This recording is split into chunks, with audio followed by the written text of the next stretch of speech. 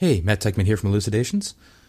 Before we get going today, I just thought I'd ask if you're a fan of the show to maybe go to our iTunes page and leave a rating and or review, and that way more people can discover it. All right, thanks.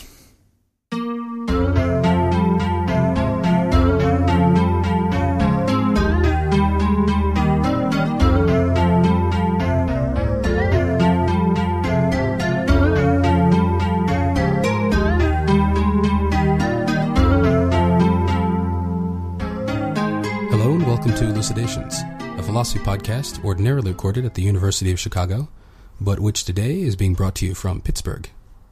With me is Kent Schmore, visiting instructor of philosophy at the University of Pittsburgh, and he's here to talk to us about Rudolf Carnap's Logischer Aufbau. Kent Schmore, welcome. Thank you for having me. So I think a lot of people may not have heard of Rudolf Carnap. He's very well known within philosophy, but maybe kind of less well-known to the outside world. So maybe we could just start by talking about who Rudolf Carnap was and what he wrote about. Sure. So Carnap was a German-born philosopher. He was born in 1891, and I'll fast forward to his university career in Jena. So he attended the University of Jena in 1910 and 1914, and he was interested in a number of topics. He kind of flirted both with physics and with philosophy. And his initial dissertation proposal, he had trouble finding a natural place for it. So he went to the physics department and they said, "This is too philosophical. Go talk to the philosophy department." So he goes down to the philosophy department and says, "So they sent me over here, here's my topic." And they looked at it, and it was Bruno Bach at the philosophy department that looked at it and said, "No, this looks like a dissertation to be done in the physics department. Go back to the physics department." Eventually, he was able to hone a topic that he worked on under the supervision of Bruno Bach in the philosophy department in 1920, and the published version of his dissertation was in 1921. And a lot of that dissertation was, not surprisingly, working out how the philosopher and the physicist and the mathematician could all come together in understanding some important achievements early in the 20th century. And from there, his next major work, the Aufbau, published in 1928, although largely written over a number of years leading up to 1928. Right, so the basic idea of the Aufbau is to start with a few basic scientific concepts and to construct all other scientific concepts using just what Carnap would refer to as logic, which is essentially what we would learn as logic in an introductory logic course, plus a little bit of math, really what we would call basic set theory. So logic plus what we would call set theory. Carnap just calls that logic in the tradition of other important philosophers working in his tradition like Bertrand Russell and Gottlob Frege, Frege being one of his teachers. Logic just was what we would call logic plus this bit of math. Using that as the key tool, he would, as it were, construct all other scientific concepts using that logic from these few basic concepts that were the starting point. And the idea would end up with this framework that not only contained every legitimate scientific concept from any respectable scientific field, but also would order them in a very particular way. And the way they got ordered would depend on what your purpose is. So, for example, if your purpose was to reconstruct our knowledge of the world, which is the primary purpose that Carnap has in the construction system that he actually begins to lay out in the book, in the work, then you would start with what you might call your epistemic starting point, the starting place in knowledge. Where does all knowledge begin? Carnap looks to the empirical sciences to tell him where that starting point should be, what that basic concept should be. And in his day, something called Gestalt psychology was very popular. And according to that branch of psychology, the starting place of experience was these holistic experiences, not these little patch of red in my sensory field, but rather this holistic experience that includes colors, sounds, entire visual experience, maybe auditory experience as well. So think of it like a holistic, momentary stream of experience. He calls that elementary experiences. We start with those and then see if we can, as it were, construct all concepts that play a role in empirical psychology, physics, sociology, and so forth. And so there's also going to have to, as I said, be an ordering there. So we start from our own experience, and then on the basis of our experience, we can, as it were, justify certain claims about physical objects around us, right? So we start off at what he calls the auto-psychological level. This is the level of phenomenal experience or individual experience, so to speak. Although, strictly speaking, he hasn't constructed individuals yet. And then on the basis of that, this is where elementary experiences start. On the basis of that, we construct the full realm of individual experience, and from that we then construct the physical world. And now we can make claims about physical space-time and tables and chairs and so forth that are in physical space-time locations. And then on the basis of that, we can then construct other people at what he calls the heteropsychological level. Right? So far at that first auto being just used, the auto-psychological level is the level of just one subject. First go to the physical level, and then from there to the level where we've got other people that we can then construct. So this is going to be full-blooded empirical psychology. And then once we've got other people, now we can have, we can compare our own subjective reports with each other, right? We get this sort of notion of intersubjectivity in that sense. Things that, will be constant across different people's individual streams of experience. And then on the basis of that, then we get to the final level that's outlined in the Aufbau, the cultural level.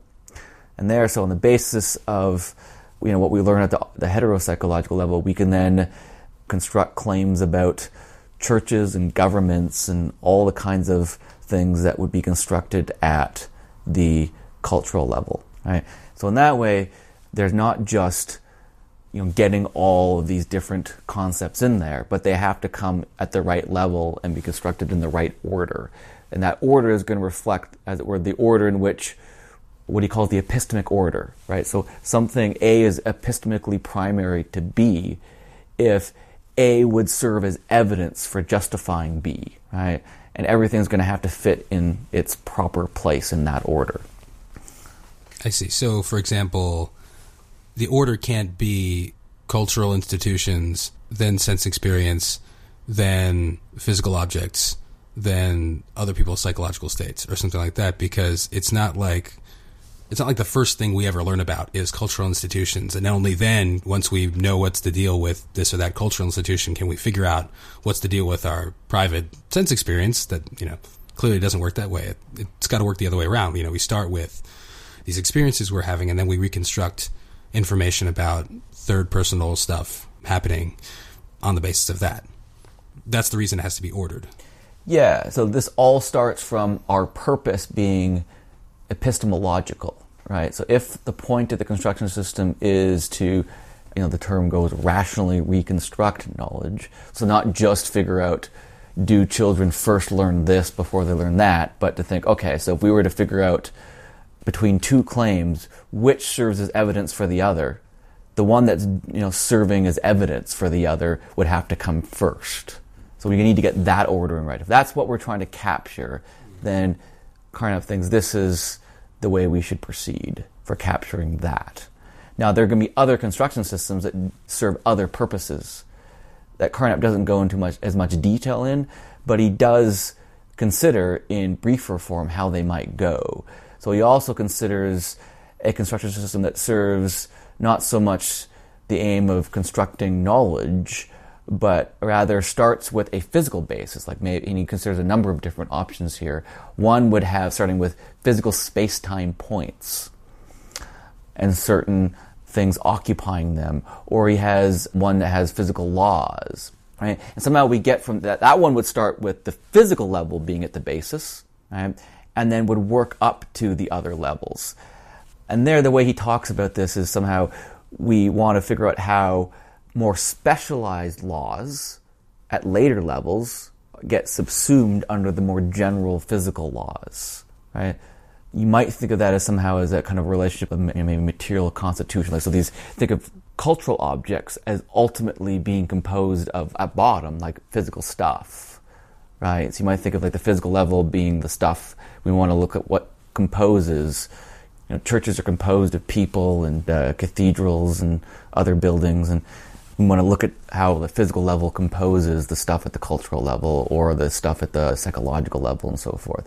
But that's going to be a different construction system that levels ordered in different ways, but it's serving a different purpose is the crucial point. Yeah, so in the one case, you're saying, look, how do I know there's a red ball on the table in front of me?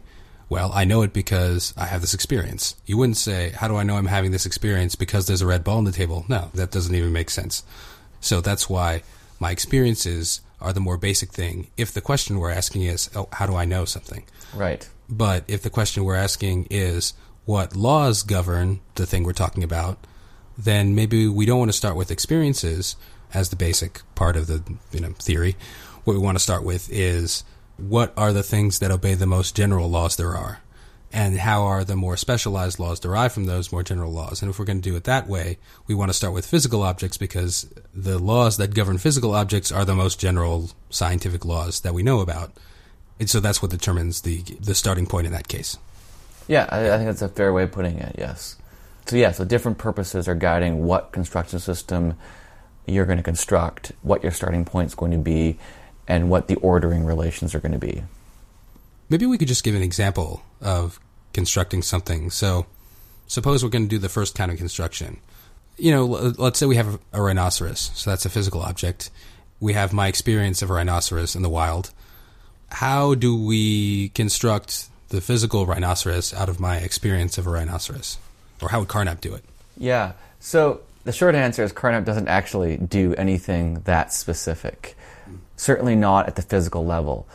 So one of the things that might disappoint you if you're reading the Aufbau and working through the Aufbau is he goes through a lot of constructions at the autopsychological level. Remember, this is the level of the singular subject. And then when you get to the physical level, things start to get a lot sketchier. Right? So basically what he works up to is, from elementary experiences, he wants to get the different sense modalities. He gets, as it were, color patches. And he gets to what he calls these kind of color points that he now wants to map, or even visual points that he wants to map onto physical space-time points.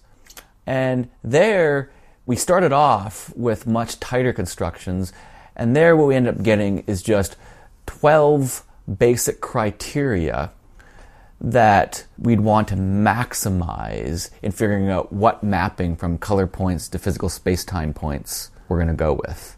It seems like a very loose way of going from autopsychological to physical. It's not even clear that there's going to be a unique way of doing it. There's going to be a unique mapping that satisfies those 12 criteria. And then once he gets that, things get even sketchier, right?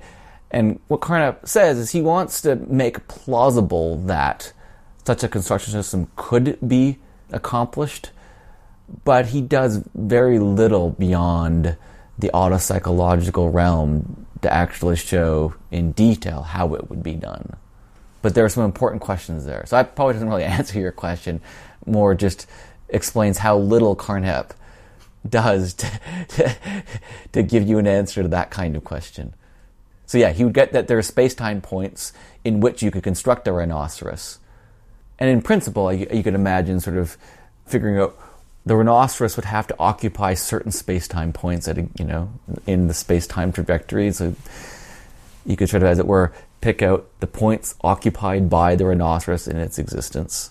And each of those points would have, you can imagine, different qualitative points, right? You're going to say, well, look, in these space-time points, I'm seeing these colors, and I'm having other experiences that I'm mapping to each of those points. So there's something in a really sketchy way you could say there that it's going to be the kind of story you might want to tell here.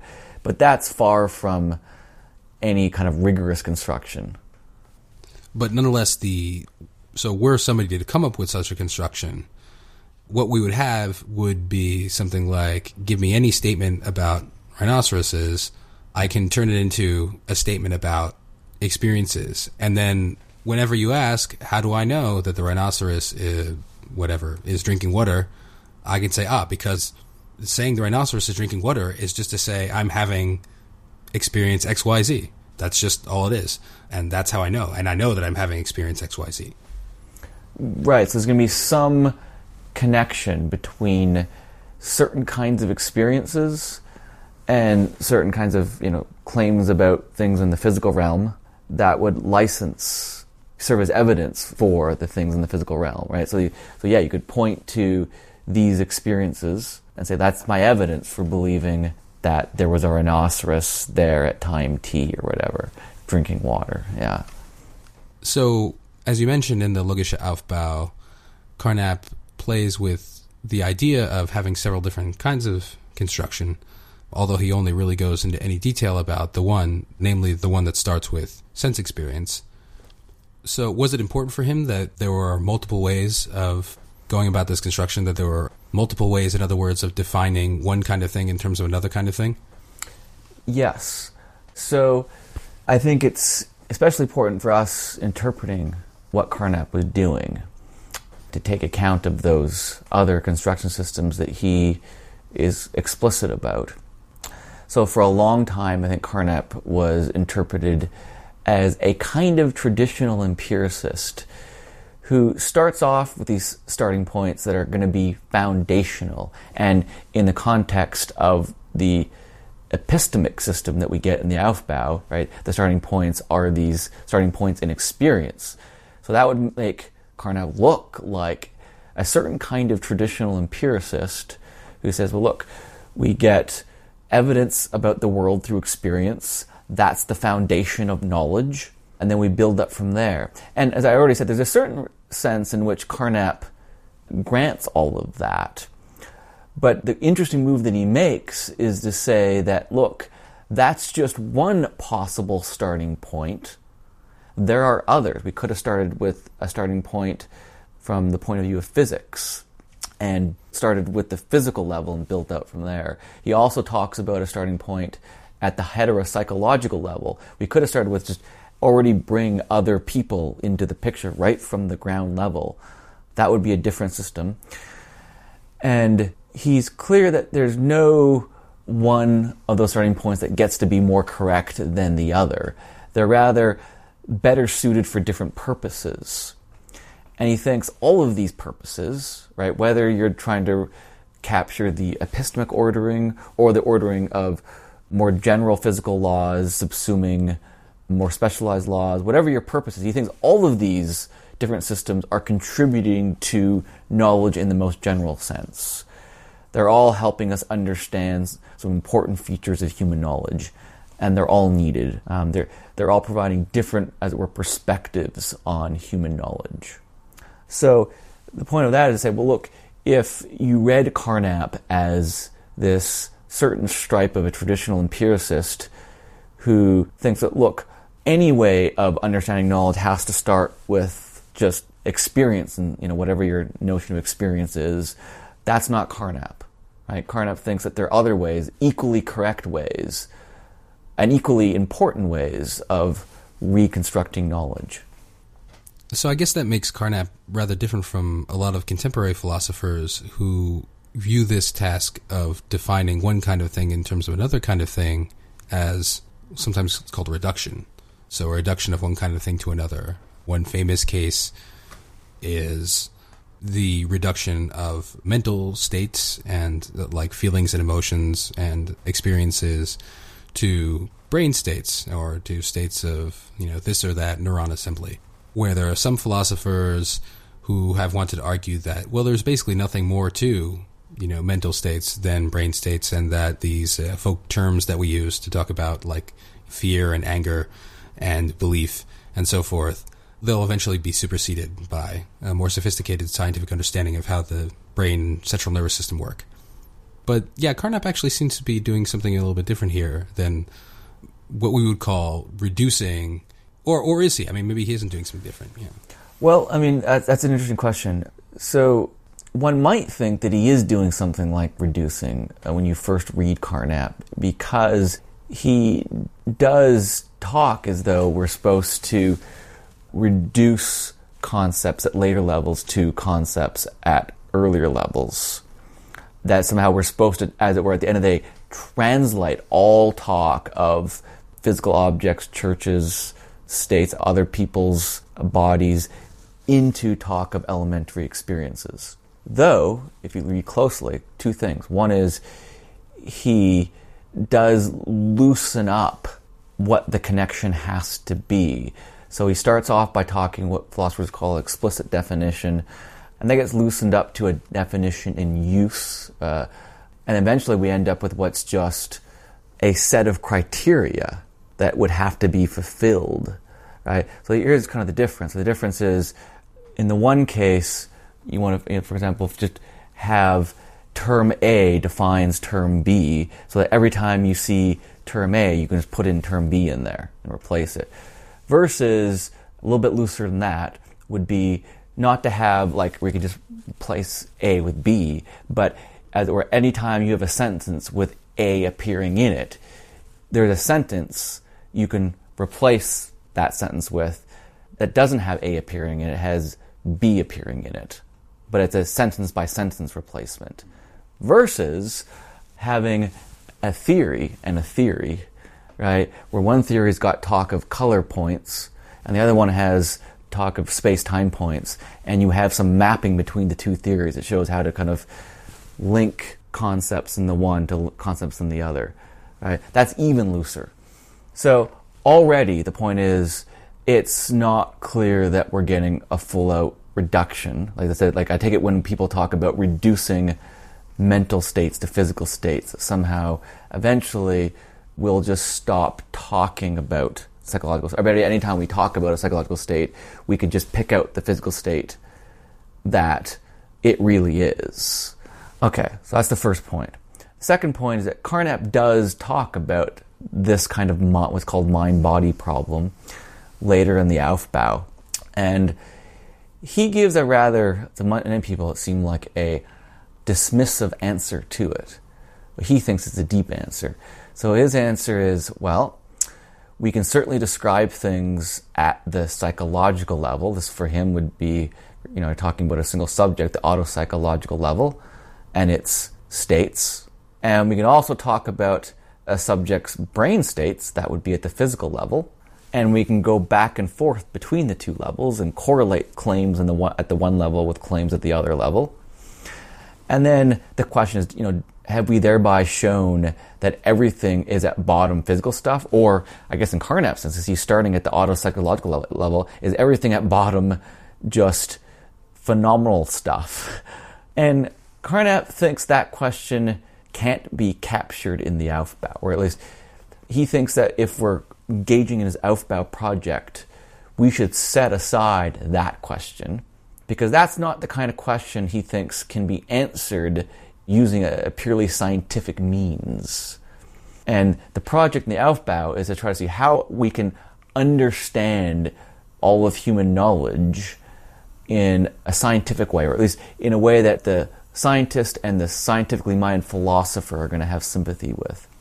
So what he ends up doing is making a distinction between the metaphysical question and the empirical question, right? And so he says, well, look, if the question is just how does talk of psychological states map up with talk of physical states, there he's happy to show you the relations within the Aufbau of how any claim maps up with another claim. Like, where in the construction system is the one claim located, and where in the construction system is the other claim located, and how far away are the two to each other, and so forth. Right? We can perfectly well, from an empirical standpoint, investigate that. But if the question is, are claims at the one level somehow claims about something more real than claims at another level, then Carnap thinks what you're doing is you're going beyond what can be captured in a construction system. And if you want, you can certainly try to come up with a different construction system that somehow captures what it is you're trying to get at there. But if you can't come up with a construction system, right, in the spirit of what Carnap is doing, in which that question could be raised and answered, then what you're doing is going beyond his project and going into metaphysics. So, in some sense, satisfying to the philosopher who's very scientifically minded, probably very disappointing to the philosopher who thinks that they're deep questions not amenable by ordinary scientific methods. So, as we mentioned earlier, rather than going ahead and giving us a fully worked out example of one of these theoretical constructions in the Logische Aufbau, Carnap really just focuses on what it would take to do one of these constructions and talks at a sort of very general level about what their significance would be. And I think this might lead first-time readers to ask, well, what's the point? Shouldn't he just do the construction first, then ask questions about it later? So what do you think is the big, important upshot of a book like The Aufbau? Yeah, so I think what was driving Carnap in writing this, he was very much concerned with what it is that philosophers ought to be doing. And this goes back to the little story that I gave at the beginning in introducing Carnap.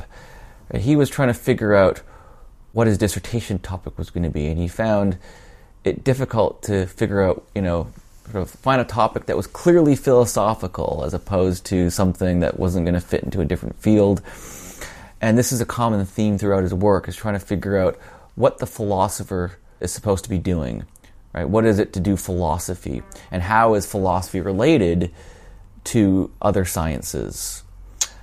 And Carnap has some interesting passages in some of the prefaces. There's 2 prefaces to the Aufbau, where he frames some of the larger significance. One of the things that he says is he's disappointed at a lot of, in his day, contemporary philosophy, where he thinks what the philosopher, sometimes he'll call the disappointing philosopher just the metaphysician. That's usually a bad word for Carnap. Metaphysics, metaphysician. The philosopher will then sometimes try to construct these broad stroke positions all in one go. And he thinks that we had the situation where one philosopher after another constructs these grand systems, none of which stay up for very long. And then he looks over to the sciences, where scientist is much more modest in his or her ambitions, willing to just work on a specialized piecemeal problem. And then one by one, they all work together in a much more collaborative way, rather than one scientist trying to get the unified theory of everything, and another scientist just tries to knock that down and come up with his competing theory of everything. Rather, you have a situation he thinks is much more promising, where each scientist does his little bit to work on a detailed problem, and then collaboratively, they all work together, right, to slowly build up, as it were, the metaphor would go, a structure that is likely to last longer. And he, I think, wants to model philosophy in a similar spirit, in the spirit that he sees going on in the specialized sciences. So a lot of what he's doing is programmatic.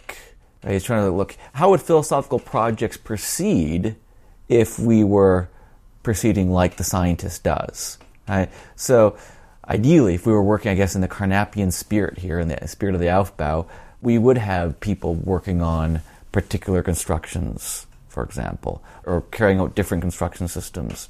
And Carnap, I think, sees himself, in some sense, as a kind of visionary, sort of paving the way for a different way of proceeding in philosophy that he thinks will allow us to at least set aside metaphysical questions that are going to impede our progress in understanding human knowledge, right? And get us to just focus, at least for now, on questions that we can make serious progress on using the best scientific tools we have at our disposal. That's what he does. It's much more programmatic. His central question is, what is it to do philosophy? And he's proposing a different vision for how to do philosophy. A vision that models itself on scientific work and looks to set aside those parts of philosophy, which he likes to refer to as metaphysics, that seem to be impeding progress. I think it's an ongoing dispute as to what philosophy is and what its relationship to the sciences is. So certainly one would have to say that Carnap didn't succeed in transforming philosophy into a discipline that is that piecemeal, that modest in its ambitions. But it raises, I think, more than settling the questions, I think it raises a lot of the interesting questions about what we as philosophers should be doing. I think one thing that does appeal to a lot of people is that philosophers have something unique to be doing that's, at least in some sense, though similar in spirit to the specialized scientists, at least we've got maybe a different set of tools to use. And then we've got other people who think that there's really no important difference between what the philosopher is doing and what the empirical scientist is doing. And in the Aufbau, Carnap seems to be saying, look, there are some very important similarities that he's proposing that are between the philosopher and the empirical scientist. Though as I understand Carnap, he doesn't go all the way to saying that the philosopher just is an empirical scientist. I think he still sees some important differences, but he is trying to invite the philosopher to learn from the successes of empirical science. One interesting thing in the picture you just painted is that there seems to be sort of a mixture of big picture stuff and specialized stuff happening in this kind of philosophical utopia that Carnap paints. Because on the one hand, there are people working in very specialized sciences, making important discoveries in them, but then there's also this work of kind of bridging different areas via constructions. So there's both work to be done discovering what are the laws that govern cultural institutions versus what are the laws that govern macroscopic physical objects, and so on and so forth. But then there's a lot of big picture work also to be done in figuring out, well, how are those laws related? And are there correlations that we can make? And are there limits to the correlations we can make, and so forth?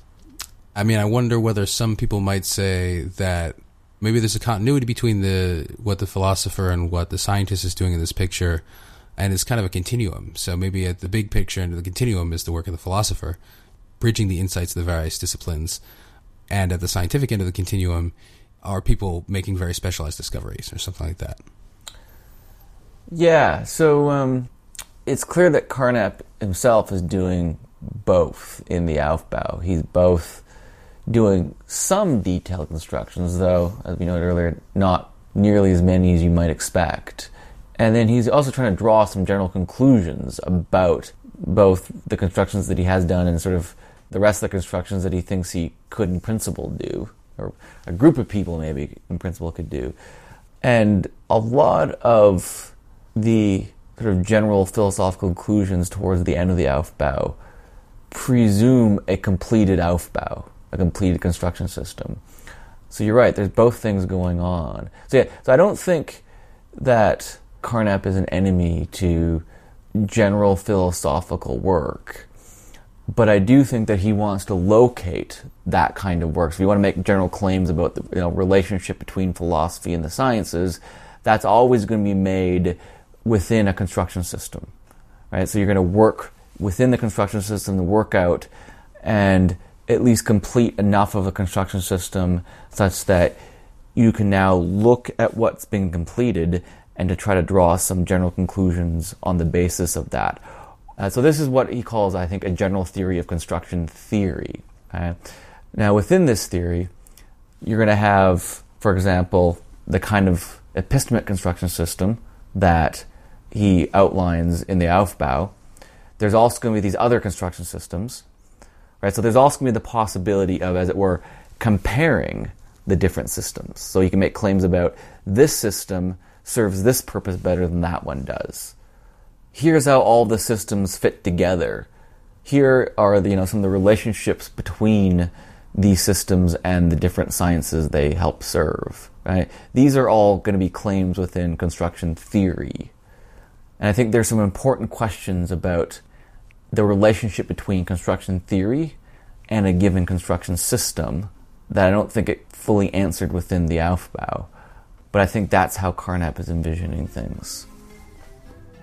Ken Schmore, thanks so much for joining us. My pleasure. If you have any questions about today's episode, give us a holler on Twitter at @ElucidationsPod. And as always, you can post a comment to our blog at Lucian, that's Lucian, lucian.uchicago.edu/blogs/elucidations. On the blog, you can also explore our full back catalog of previous episodes. Thanks again for listening.